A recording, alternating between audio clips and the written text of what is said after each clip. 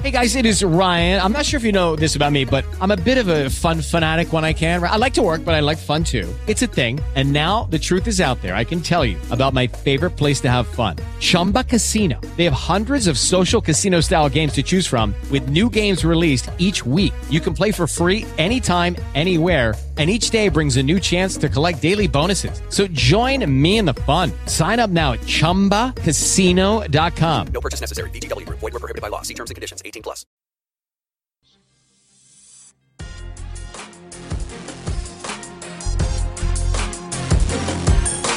We're gonna ring the bell today. I need 60 minutes. 60 minutes to me. 60 minutes. No patience, no mercy. Nothing but smack on the blood bubble. You got me. We're gonna ring the bell. We're gonna ring that championship bell.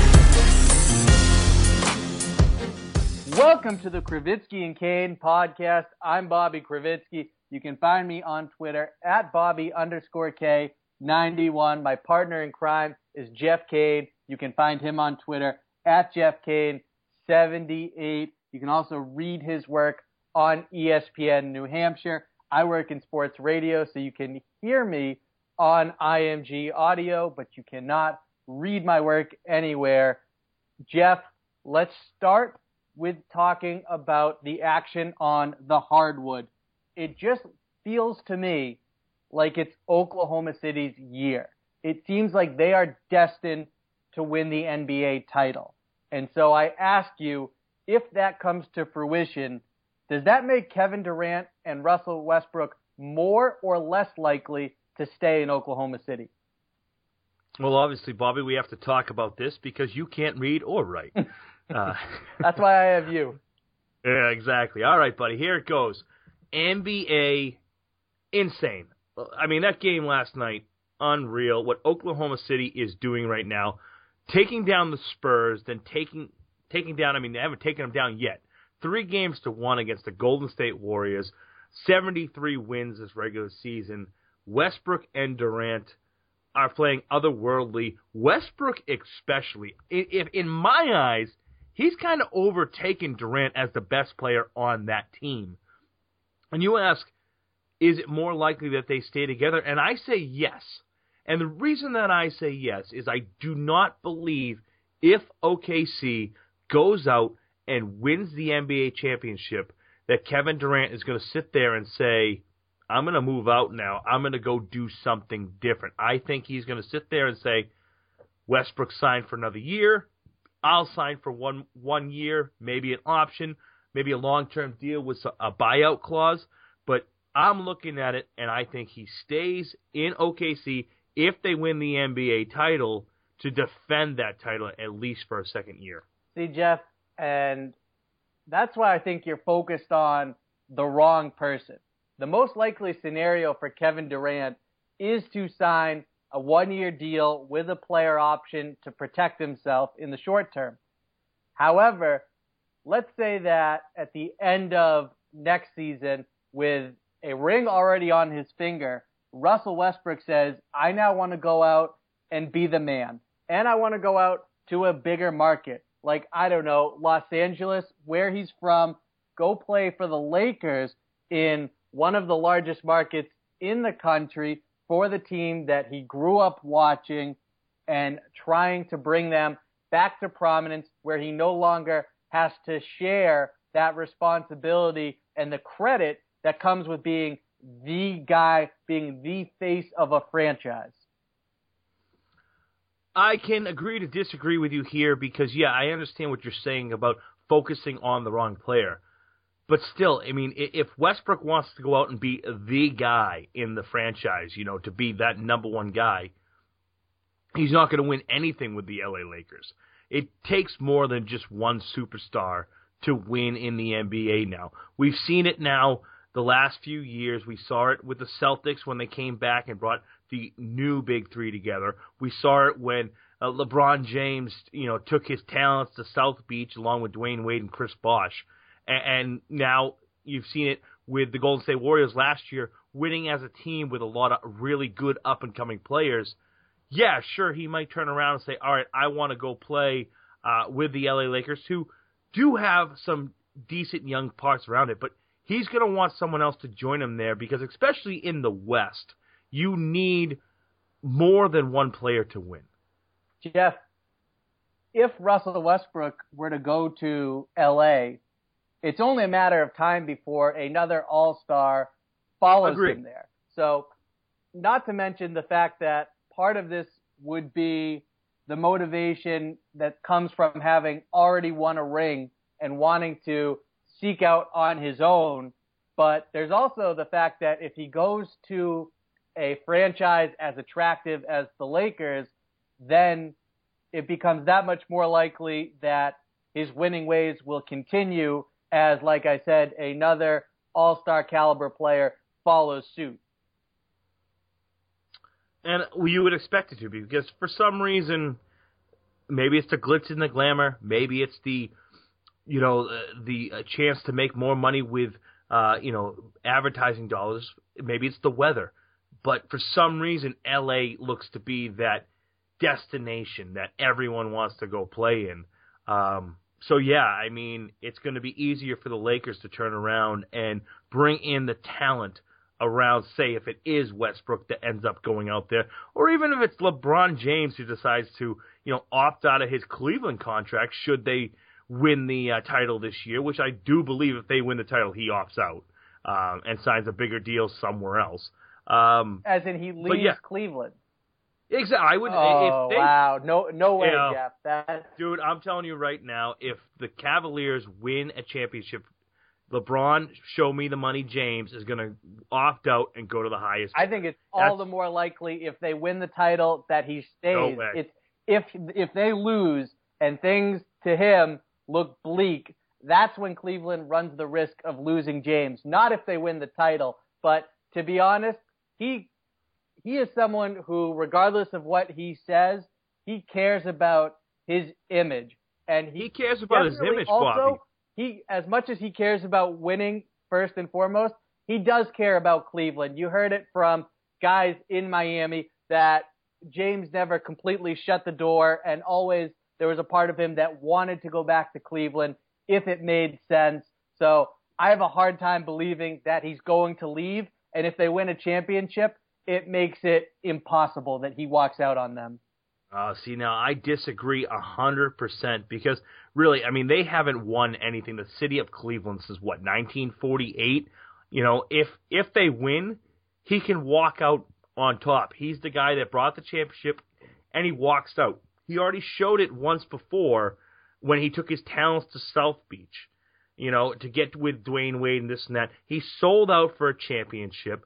If he wins a championship in Cleveland, even if he walks out, Cleveland fans are going to worship the ground that he walks on forever and a day. And I don't think his image takes any bit of a dip. I think he turns around and goes for the biggest money, and that he's a hired mercenary. That's what he is.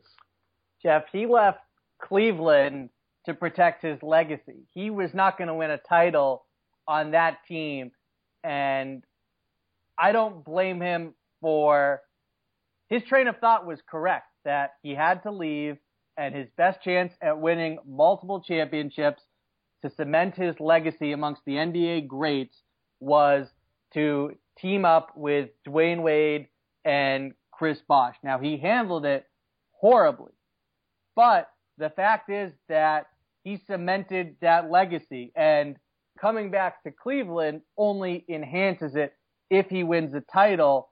I don't think he leaves them if he does win one. Certainly, the city would be okay with it. They would be much more forgiving than if times got tough and once again he bolted. But I just don't think he's doing that, regardless of whether or not they win a championship. See, I think LeBron cares about one thing, and that's Braun himself. That's all he cares about. If he wins a championship, he can walk away clear and free. We'll see what happens, but, we digressed a little there from OKC, who is playing some phenomenal team ball right now. That game last night was, I originally thought that Golden State was, just having an off game, and then you and I were texting back and forth, and you're right, OKC totally dictated that game. Yeah, the Warriors have no answer for OKC's length and athleticism. And it's funny because all year it was just accepted that you cannot keep up in a track meet with Golden State. Well, now it's the Warriors who will surely lose if they go that route against the Thunder and Westbrook and Durant and all the other athletes they have out on the wings. And on top of that, if they slow things down too much and try and muck up the game, well, the Thunder are bigger and stronger and more physical than you are. And not to mention that your center, Andrew Bogut, is a shell of himself right now. So you're essentially going into a gunfight with a butter knife. It's a good one. A gunfight knife with a butter knife. I like that. You know, I try to make the people laugh. Jeff, what could make Celtics fans cry is the very realistic feeling that's starting to sink in that getting the number 3 pick and missing out on a top 2 selection in what is widely considered a 2-player draft is going to cost them the ability to make that big splash and acquire a Paul George or a Jimmy Butler. If that is in fact the case and the Celtics use the pick, who do you have your eyes on? Well, I guess if I'm looking for anything, I'm looking at Dragan Bender. I mean, because I think he's the type of guy that they can stash on the bench for a little bit and makes this team better in 2 or 3 years when he comes into the size of his body. That's one of the things that the Celtics lacked, in my eyes, in their round 1 loss to the Atlanta Hawks, is the fact that they didn't have anyone in that low post. They didn't have anyone that they could put it down. I mean, if you remember back to when Kevin Garnett was there, he was underneath. He could hit those, 6 to 12 foot jump shots, be a presence underneath the hoop. They don't have that on the team right now. I mean, Sullinger had that for a little bit last year, but really isn't that great. Evan Turner isn't great underneath the basket, and I think they could develop Bender, especially if he grew into that, lanky frame that he has, and allow him to be the type of player that they need. Unfortunately, it's looked at as a 2-player draft right now. It truly is. But sometimes the best players, when you looked at a 2-player draft, if you go back to when Kevin Durant was drafted, Greg Oden was drafted right before him, and he turned out to be a colossal injury mistake bust. So you got to look and say, all right, maybe there's more to this draft than just these 2 players. It's just like the NFL draft. It's a crapshoot. And really, if you really look at it, there's a lot that needs to be done with both Ingram and Simmons. That's for sure. And Jeff, you raise an excellent point, because if you go back to this time last year, the top 2 picks were, number 1 pick was, of course, Karl Anthony Towns, and second was Jahlil Okafor in everyone's mind. And all of a sudden, as we got closer to the draft, D'Angelo Russell kept gaining steam to the point where, sure enough, the Lakers select him 2nd overall, and Okafor falls back to 3rd. Now, I'm not saying that's going to happen, that one of Ingram or Simmons, most likely Ingram in that scenario, is going to fall to 3. What I'm saying is it's still too early to really know what you have beyond Ingram and Simmons. And when you look at a player like Bender, there's so much skill there, and he plays the game exactly how you would like your big man to play it now, where he is a good 3-point shooter. He has the mobility and the fluidity to switch on the pick and roll defensively. He needs to bulk up. Brandon Ingram needs to get on that Snickers diet and stay locked in the weight room. Same thing for Dragan Bender. But there is I just love the name. Oh, Dragon. The Dragon. John Henry would have a field day promoting someone whose nickname is the Dragon. And the Dragon, what he needs to do is to bulk up to become a better rebounder and to be able to hold up playing the NBA game. But when you look at his understanding, his basketball IQ, and a lot of the skills are already at a high level. So this, to me, could be a very good player down the line. And I think if you're the Celtics and you are, in fact, using that pick, you have to swing for the fences. Exactly, and take the guy who could be the best player in the draft. And you never know. I mean, Simmons and Ingram, obviously they're consensus 1-2 pick, but if Bender can develop into almost a 7'1" frame, and he has the ability that he's out there, I like him. I say go for it. I don't think you're going to be able, as you said, I don't think you're going to be able to swing this number 3 pick, for anything worthy of any of those big names out there, Paul George, Jimmy Butler, even Boogie Cousins. I don't see it. I just don't see it. So you got to kind of do what Danny Ainge did before. Acquire a lot of young talent, and then when the time is right, trade some of that young talent for proven veterans. And, they did that back in 2007 with, the Al Jeffersons of the world. And they gave and they got a championship.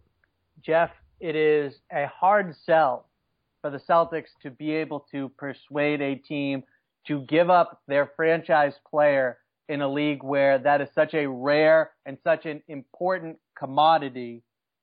The Red Sox are also in a very tough predicament where they are potentially a number 2 pitcher away from being a contender in the American League. And yet, when you look at who they would have to give up, I ask you, would it be worth it? It all depends on who you have to give up. And I'm looking at this team as a whole. This is the best the Red Sox have done in my lifetime, really even longer than my lifetime, of building from within. They've built with draft picks. They have 3 players on their team that came from the 2011 draft. They got homegrown talent in Dustin Pedroia, homegrown talent, if you want to call him talent, in Clay Buchholz. Sam Travis is coming up through the ranks. There's plenty of guys you could trade. I'm of the mind that any of the guys that are down on AAA or in AA in Portland, any of those guys are tradable. Because you have a chance right now, with your offense being as good as it is, and having a fairly young nucleus with Xander Bogaerts, Mookie Betts, and JBJ out there, along with Travis Shaw, who's come along very, very well. You have a fairly young nucleus. I'm okay with trading some of your upper echelon talent if it's going to land you a number 2 pitcher who can put you in the driver's seat in the American League. Right now, they're in the topic of one of the top 5 teams. Obviously, they have one of the best offenses in baseball right now.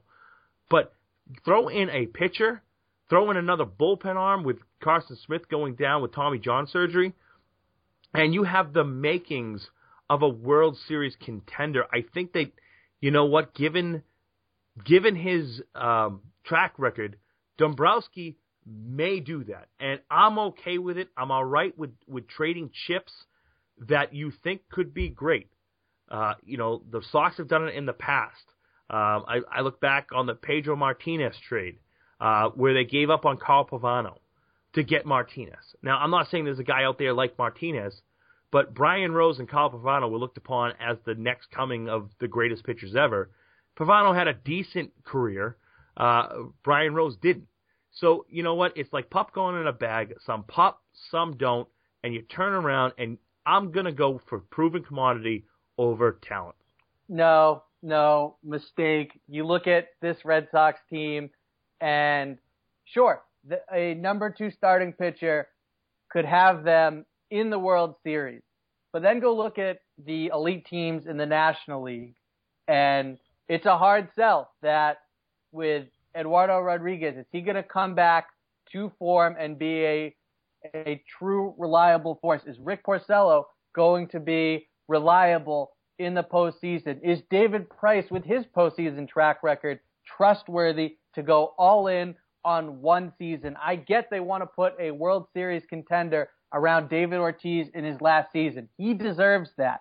I get that when you have a chance at a World Series, it's hard to be patient and pass that up.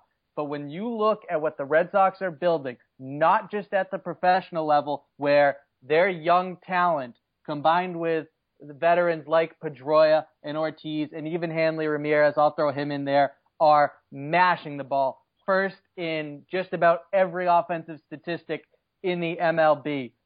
You have a chance to build a dynasty. And when you look at the potential pitchers they could get for the likes of Moncada, Benintendi, even Espinoza, it's just not worth it. You look at Sonny Gray, you're looking at Julio Teheran. Listen, if a name who is more in line with the status of David Price becomes available, that's a different conversation. But right now, you look at the names who could be gotten, and it's just not worth it when you look at the potential. Yoan Moncada, I firmly believe, could be one of the faces of baseball when he's ready to come up to the major leagues. Benintendi is mashing the ball. The Red Sox were very conservative in his timeline in moving him up from Salem, but they have done so, and he's producing, and he may be their starting left fielder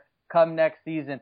Espinoza is lighting it up right now. These are three, not just potentially great players, but the chance that one of those three becomes a superstar is realistic enough for me to take the patient route. Let's build a dynasty rather than trying to go for it all on the short-term basis.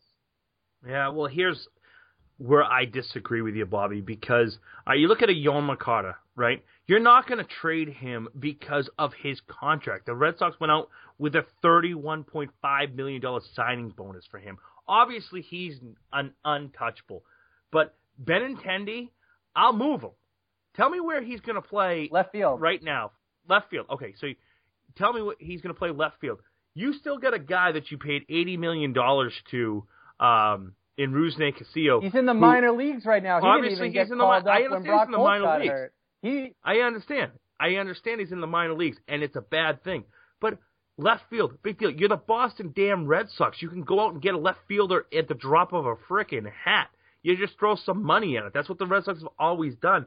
I'm of the mind if you have a chance to get a World Series and pretty much steal one. If they get a World Series this year, they're stealing it because they weren't looked upon at the beginning of the season as a team that, you know, they were fringe playoff at best. Right now they have three of the top five hitters in baseball. You have David Ortiz hitting the ball as good as he ever has, and you have Xander Bogaerts killing the ball, mashing the ball, and then JBJ doing what he's doing.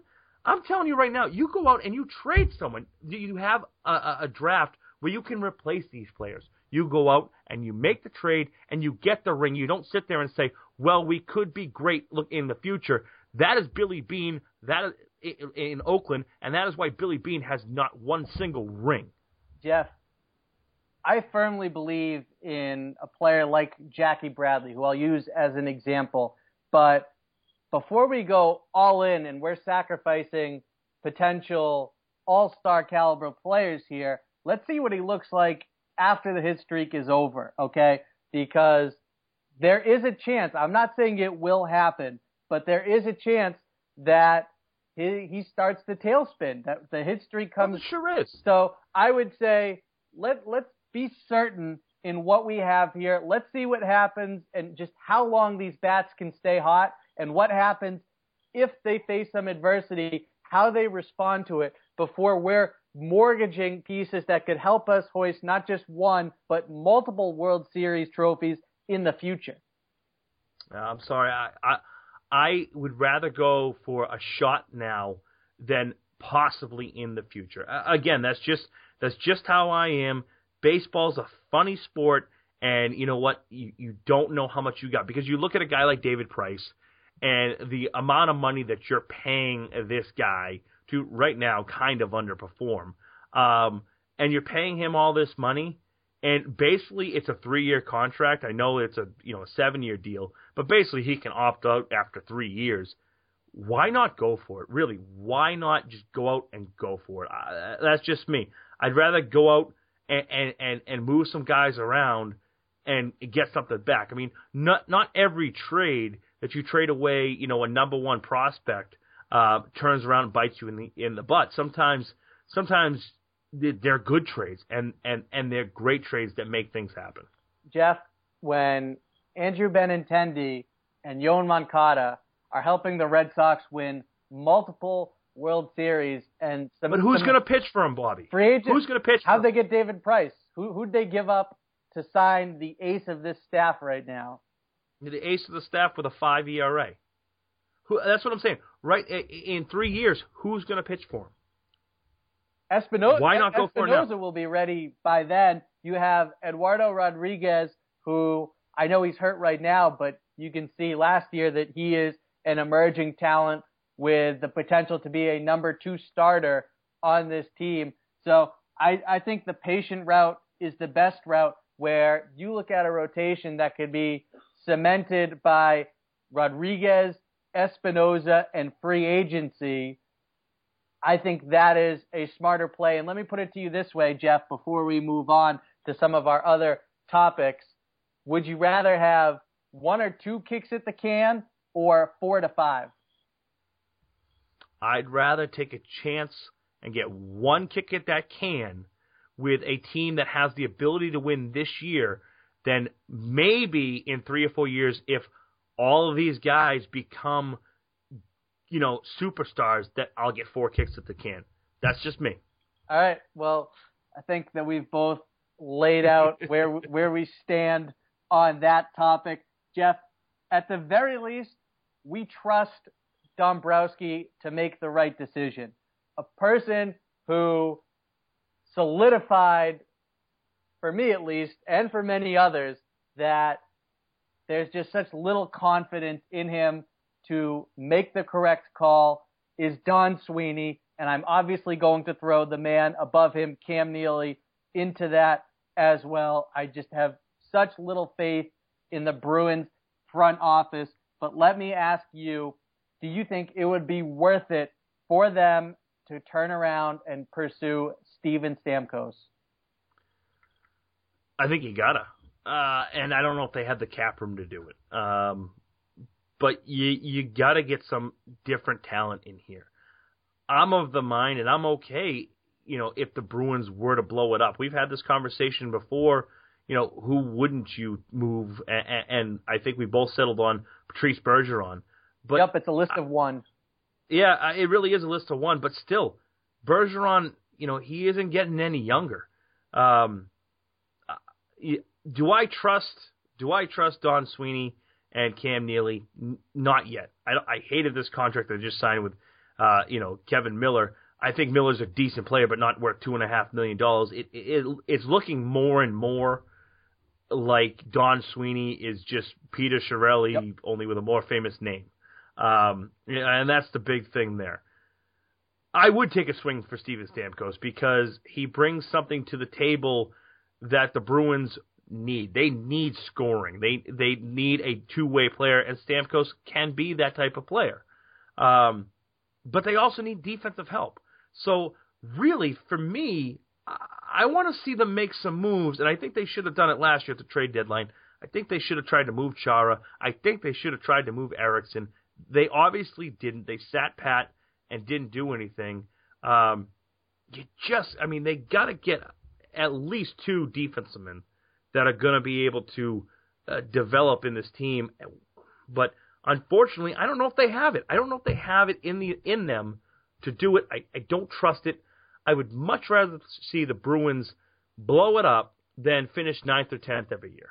And Jeff, what's even worse is that you look at the pieces they could move, like a Brad Marchand, the assets they could get back for that are significant. But when you look at the fact that Don Sweeney, it even says in his bio that he had a hand in the development of this young talent that really hasn't come to fruition here. I don't think that's such a good thing. They may want to go back and edit that piece out. So I don't trust them. Keeping Claude Julien makes even less sense if you're going to begin to blow it up. I don't trust them to hire the right coach to develop young talent as much as we know that Claude Julien wouldn't be the right man for that job. So I look at it and say that doesn't make a whole lot of sense for the Bruins based on what they have in the front office and behind the bench. The worst place you can be in sports, we all understand, is the middle class, where you're not good enough to restock through the draft, and yet you're not good enough to truly compete for a Stanley Cup. And so that's why I say the Jacobs boys have to open their wallets and spend. Well, you know what? It's funny because they have a reputation of not spending, and there was a much of their time as Jeremy Jacobs as the owner, that has been true. But when you look at the last, I'm gonna say off the top of my head without really looking at each individual season and how much money they spent, I'm gonna say the last decade, to be fair to the Jacobses, they have spent money.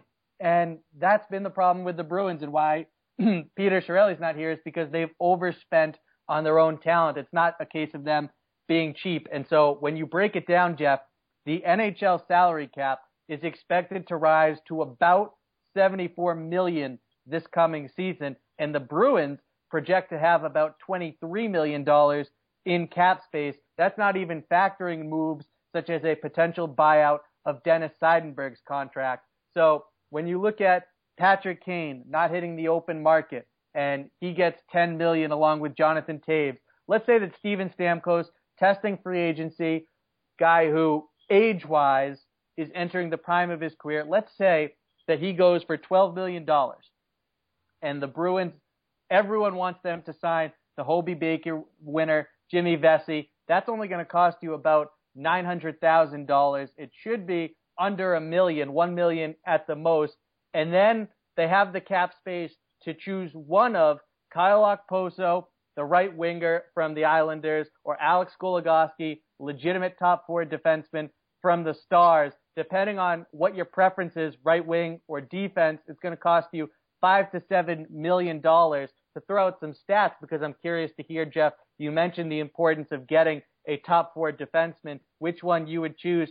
Okposo is a 28-year-old who, in the last 3 seasons, has combined to score 67 goals and accumulated 184 points, while Goligoski is 30 years old and, like I said, a legitimate top four defenseman that would help to shore up the back end of the Bruins.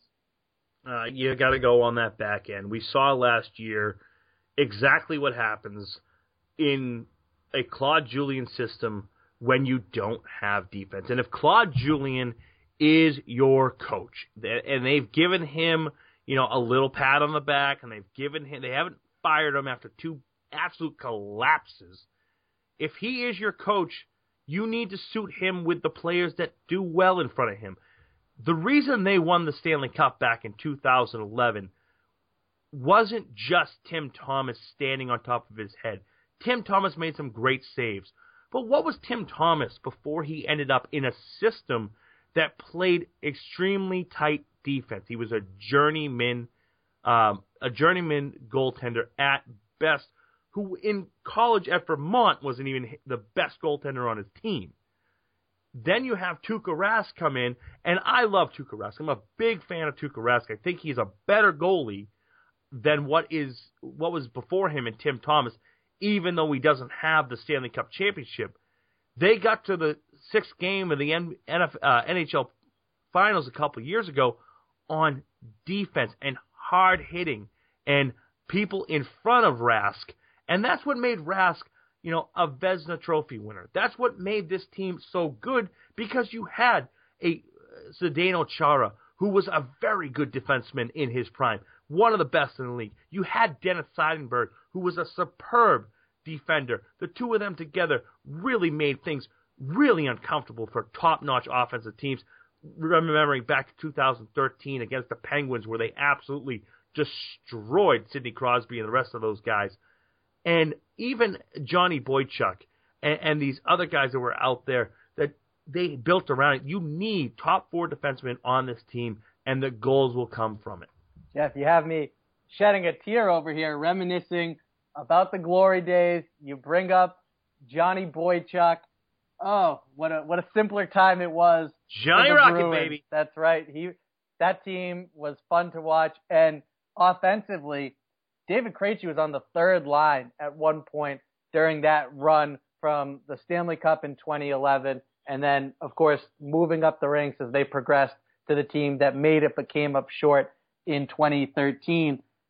Another move I look at, Jeff, to shore up the defense is Kevin Shattenkirk of the St. Louis Blues, who is an all-star caliber defenseman, figures to cash in at the end of this coming season as a free agent, most likely meaning that he's destined to leave St. Louis. If you're the Bruins, would you call up the Blues offering David Krejci for Kevin Shattenkirk?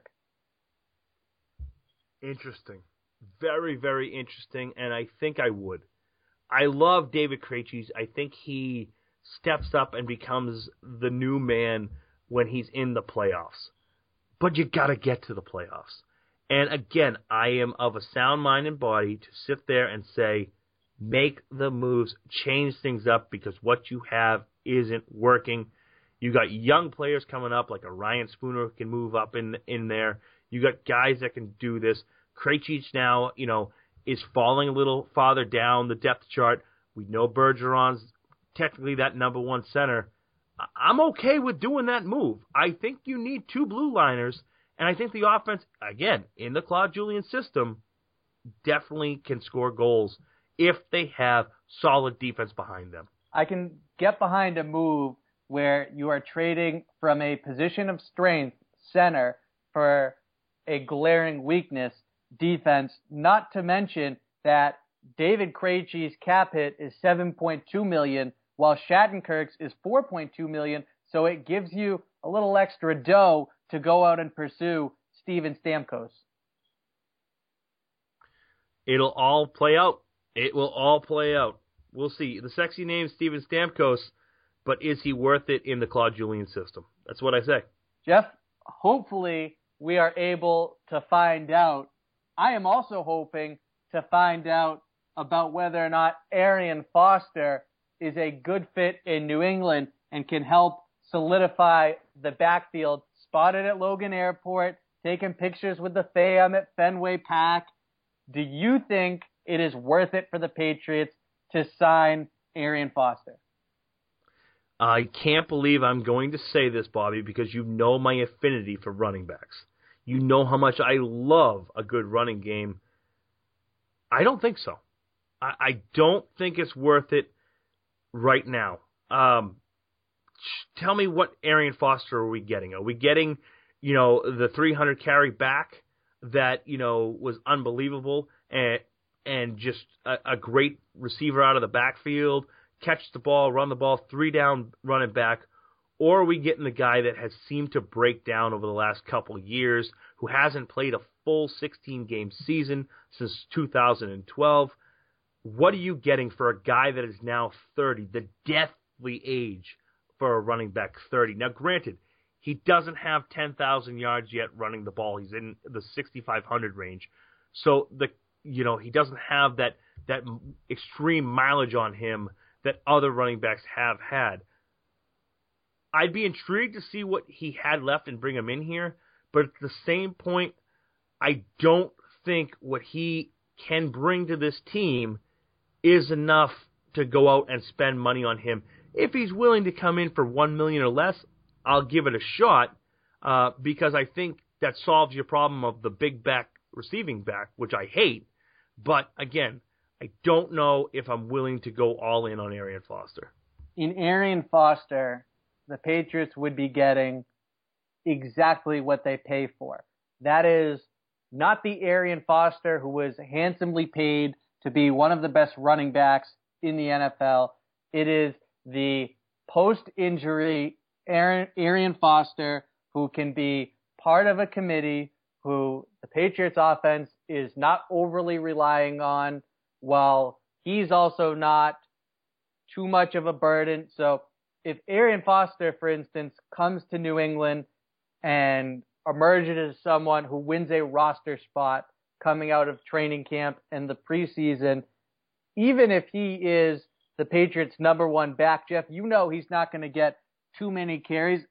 Injury history is valid from a standpoint of how's he going to be able to produce, but I don't think it's as valid an argument if he were to wind up in New England for durability, because he's not going to be asked to be nearly the same workhorse that he was as a member of the Houston Texans.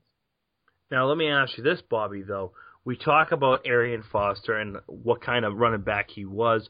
You know, he had a 1,600-yard season in 2010, a 1,400-yard season in 2012. He had 3 straight seasons of over 1,000 yards, actually over 1,200 yards. Then got hurt in 2013, comes back in his first year under Billy O'Brien and runs for another 1,200 yards. Are we getting that back, or was he just a product of the system that Gary Kubiak runs, which takes no-name backs like Justin Forsett and turns them into great running backs? No, this is not Mike Anderson or Reuben Drones. This is Reuben Drones, baby. Yeah, you like that reference? I killed that in Madden, man. I killed that in Madden with Reuben Drones. That one was for you. I appreciate that. But when you watch Arian Foster play, it's clear that he's not a system running back. This is a genuinely talented player. You could see it at the University of Tennessee. You could see it throughout his NFL career. The biggest question is how much does he have left in the tank? At what level can he produce? Can he come in and win a job in training camp, which I would say is not something you consider a guarantee regardless of where he signs? And then secondly, how well can he perform? And it's going to be very interesting to see what the future holds for Arian Foster. If I'm the Patriots looking at the running back position and what they have now, especially, Jeff, you of all people are the most concerned about Dion Lewis's future and his ability to produce near the level he did last season before going down. I think it's worth it for the Patriots to find out firsthand just how much mileage Arian Foster has left. Well, we'll have to see. But, yes, I'm concerned about Dion Lewis, but I got a new Patsgasm man crush, and that's DJ Foster. Going to make this team as an undrafted rookie free agent and absolutely be the man. I do really like him. I'm hoping for DJ Foster. I know that part of the motivation for you has to be the chance that he knocks Donald Brown out of a roster spot. If I could find a way for him to knock Donald Brown and Brandon Bolden out of a roster spot, I'd be the happiest man in the world. I'll tell you what, sign Arian Foster for whatever he wants if Brandon Bolden's not on the team. There's a lot of people in our Patriots writers message group that would be grabbing the Kleenex and having some significant Patsgasms. Jeff. Hashtag Patsgasm, baby. Jeff, my concern is not with the running back position overall. My concern is that you heard the reports last week that indications are Jamie Collins, Dante Hightower, Malcolm Butler, not one of them is looking to take a penny less than they're worth, and I don't blame them one iota. But at the same time, looking at how the Patriots have operated, and I'm going to steal a little bit of your thunder here, yes, they do have a history of taking care of their own. I've never accused the Patriots of being cheap, but at the same time, they do have a philosophy that emphasizes every player on the roster and making sure that the bottom third is strong enough to support and sustain a team when injuries occur and is able to produce on special teams. My concern is that the Patriots look at Jamie Collins, Dante Hightower, and Malcolm Butler and say, we can't pay all three of these and have as well-rounded a team as we like. But I understand that you have a breakdown that makes a lot of sense, so why don't you go ahead and share that with our listeners? Now, it's very simple there, Bobby. First of all, 2017, the cap is going to go up, all right? So now you have your big three, if you want to call them. There's a lot of other guys that could deserve contract extensions as well. Jabal Sheard is one. Rob Ninkovich is another. And then on the offensive side of the ball, we don't know what Marty Bennett's going to do for us yet, but if he succeeds, it could be a lot of things here. But Patriots have a very simple thing that they can do here. Obviously, at 31 years old, Danny Amendola is going to be cut next year. At some point, he is going to be cut. He has redone his contract. If you don't have any years left to kind of push money to, you can't redo your contract.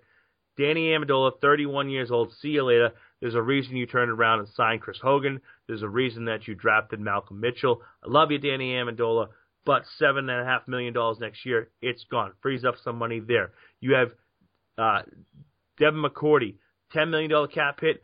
Do some things there. You're good to go. Nate Soldier going into his final year, $7.5 million cap hit. You turn around, re-sign him, you stretch things out. That gives you a little more flexibility. And I'm getting all of these cap numbers from our good friend Miguel over at patscap.com. If you haven't had a chance to ever check out his page, patscap.com. It is absolutely awesome. He does a great job.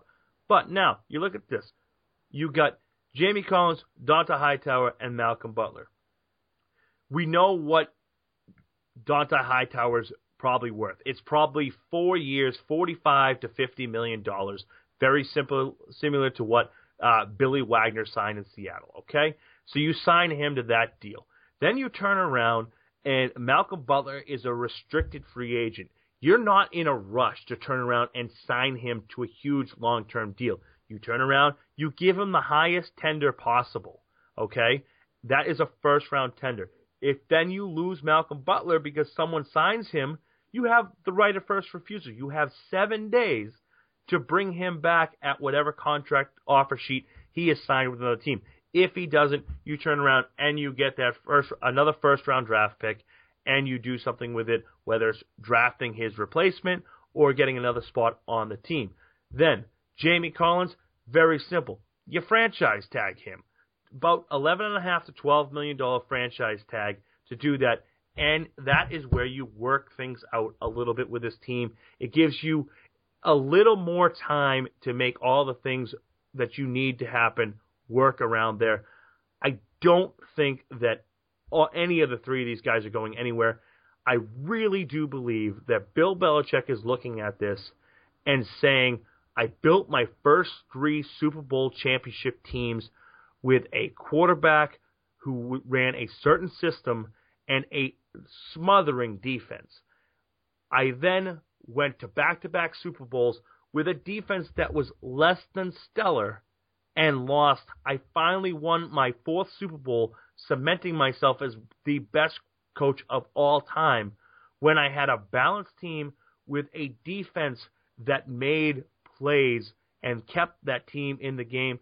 I think Bill Belichick looks at Tom Brady, realizes at one point or another that right arm, that golden right arm, isn't going to throw 30 to 35 touchdown passes again, and it's going to be a spot where either Tom Brady is going to decline, and you're going to need the defense to step up, or whether it be Jimmy Garoppolo or Jacoby Brissett being the next quarterback for the New England Patriots, you need to build the defense. We saw it last year with none other than Peyton Manning being a shell of his former self, winning a Super Bowl because of defense. We've seen it time and time again where defense still can win championships in this league. Jeff, that all sounds good to me, but you know I'm not going to miss an opportunity to poke the bear. And you're going to get poked right back. I'm hungry. Playing devil's advocate, do you really want to go out and let Malcolm Butler test the market at the cornerback position as a number 1 corner, Pro Bowl caliber, and see just how much money a team is willing to spend on him? Yeah, I guess, I'm willing to do it. And not that I want to see Malcolm Butler go. I think he's a great cornerback. I think he was a great find. I thought he did a very good job of getting thrown into the spotlight for the Patriots last year. We all know how great he played in that fourth quarter for the New England Patriots in Super Bowl 49. He played very well last year. But am I willing to see what happens if someone spends stupid money on him?